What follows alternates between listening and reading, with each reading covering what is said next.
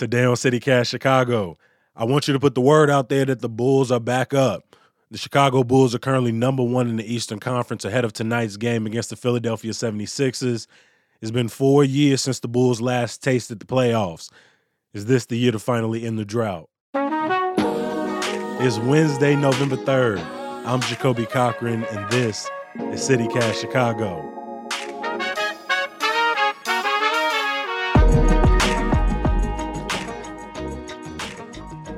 Lawrence Holmes is a host on Sports Radio 670 The Score and host of the House of Ale podcast, and he's here to help put the Bulls' impressive early start into perspective. Lawrence, welcome to CityCast Chicago. Jacoby, I appreciate you having me on. What are we talking about? We talking about the Bulls? We got to talk about the Bulls. The Bulls finished last season trading for all-star center Nikola Vucevic, and I remember my group chat that day kind of popping off a little bit, like, okay, making some real moves to get some talent. The team ultimately finished 31-41 and missed the playoffs. How did you feel about the Bulls going into the offseason last year? I felt like they were in a much better place than what they were previously. Before, you had Zach kind of out there doing his own thing, and you're hoping that Patrick Williams and Kobe White turn into something. Vooch has a resume. This has been one of the better 4/5s in the league for the last few years offensively. So once they made that trade, I thought it signaled that a new day had dawned. And now Zach had a running buddy. Zach had someone that could take some of the offensive load off of his shoulders. It's been a joy to watch Zach LaVine grow from just this iconic athlete. Me and my brother was talking last night. It's not a stretch to say he's one of the greatest dunkers in NBA history. And to slowly grow his game into being a legitimate all-star, to potentially people saying, he can maybe carry a team into the playoffs, but that wasn't going to happen without running mates, without them adding more pieces. And then they got busy bringing in Lonzo Ball, DeMar DeRozan, Alex Caruso, Derrick Jones Jr. When you started to see those pieces getting put together, how did you feel about those offseason moves? I've been waiting for them to bring in Lonzo Ball because it didn't seem like he was a great fit down in New Orleans. He clearly wanted to be in a market that was different, but I also just like his game. He's a guy that became a really good three-point shooter, especially stand-still three-point shooter. I like how he distributes the ball and that he is kind of a pass-first point. I love what he is able to do in transition. I wish that he were a better player in half-court sets, but there'll be time to grow. He's still a super young player. Yeah. I mean, for the last, going back some years, free agency to summer was a little more heartbreaking, right? You lose folks like Rose, like Butler. But to see them taking bigger swings this offseason compared to years past, do you have a sense of why now? Why were the Bulls, interested in making these moves like Vucevic, like DeRozan, like Ball? These guys, they were brought in here to win. And they're taking that seriously.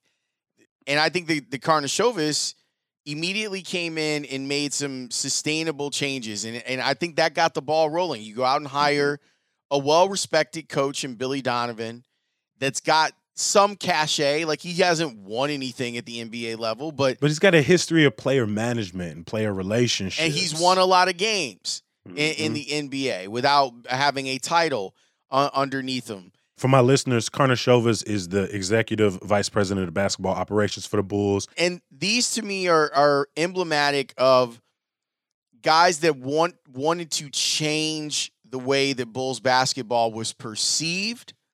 If you go back to the 2020 All-Star Week and the Bulls being embarrassed, First Take and all these shows were here in Chicago, and Bulls fans let their feelings be known about the direction of this team since 2016.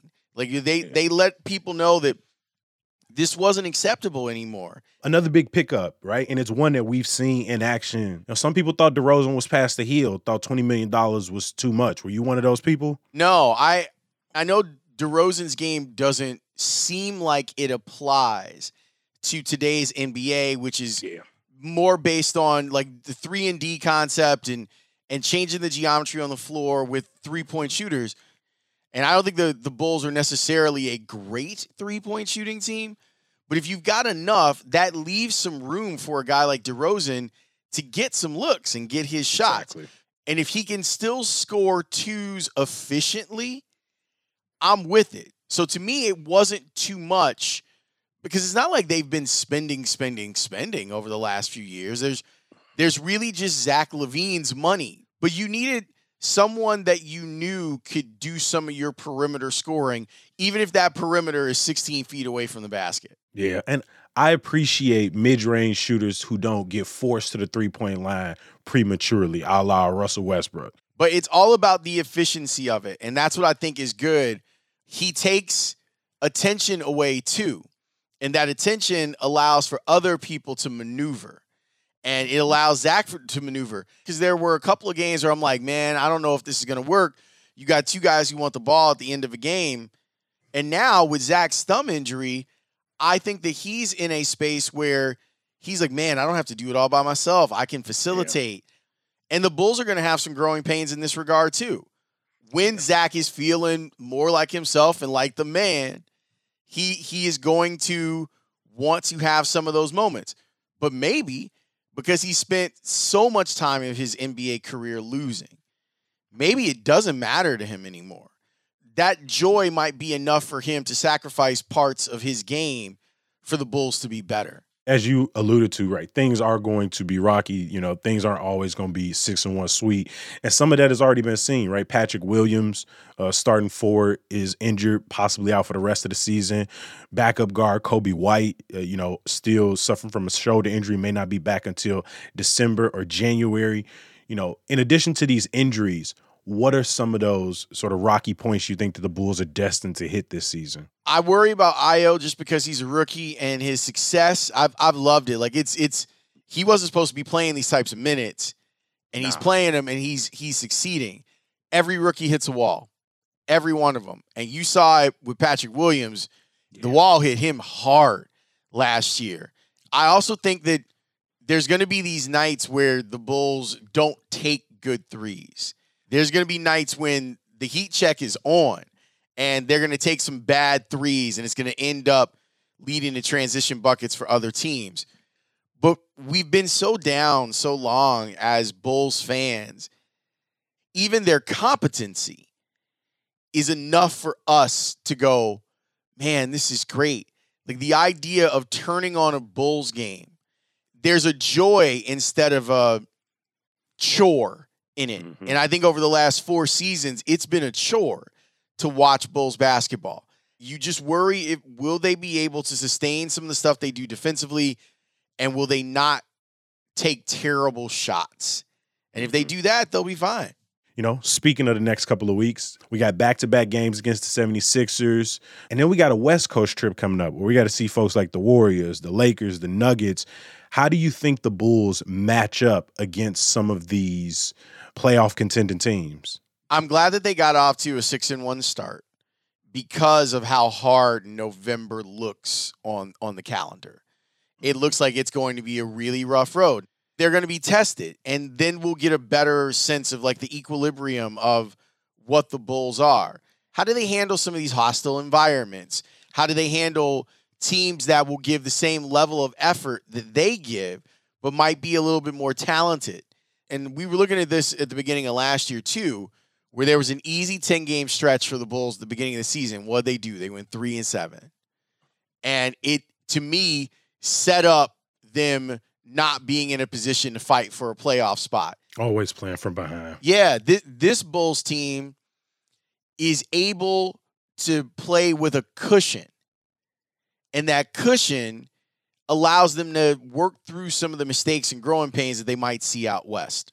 Are you feeling a buzz? I know we only, 7 games in, but are you feeling a different energy? Is there a different electricity, or is everybody on sort of waiting around, sitting on their hands right now? People want to root for something that's working and that's good. And the Bulls have not been good for so long that it's such a pleasant surprise that people are definitely on board. And I think they'll stay on board. The Bulls play an exciting brand. Like, they're not out here grinding out 92 to 89 wins. Like they're playing in the hundreds routinely. They're getting up and down. They are dunking.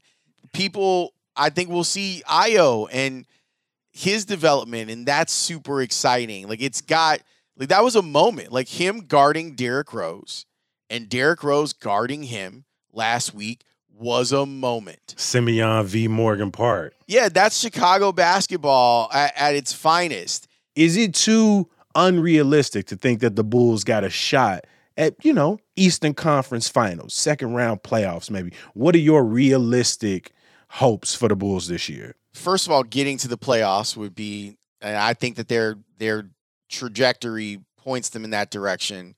Let's be super realistic for a second. Mm-hmm. 6 seed.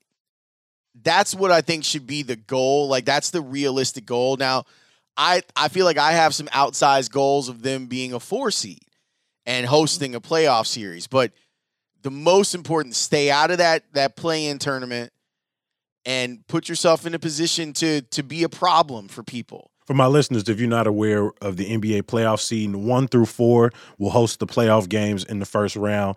7 and 8 have to play 8 and 9 to get into the playoffs. 5 and 6 are safe. So if we can get up to 6, it means we don't have to play in that play-in tournament, which can bite you. Ask Steph Curry last year.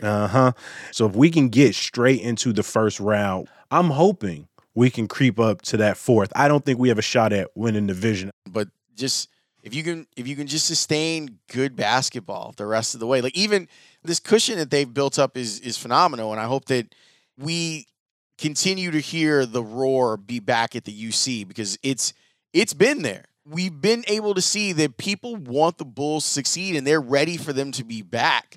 And it's nice that so far the team is right there with the fan base.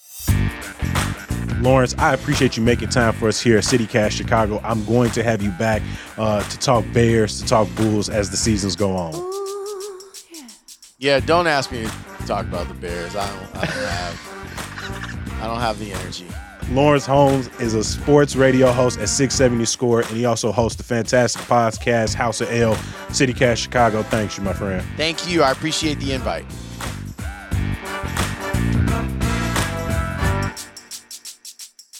Before I let you go, a little bit of news, y'all.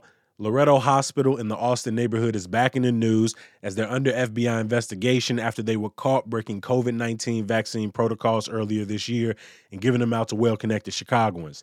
The Chicago Park District released the findings of an independent investigation that showed pervasive lack of proper response by leaders when they are informed by serious allegations of sexual misconduct among Park District lifeguards. We tell you more about both stories in today's newsletter. You can sign up at chicago.citycast.fm. And some good news to get you through. The Hot Chocolate 5 and 15K are back at Grant Park this Sunday. Sign up for the race at the link in our show notes. Thanks for listening. I'll talk to you tomorrow. Peace.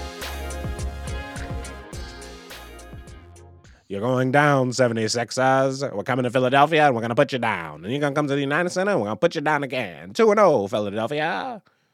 Take our best shot.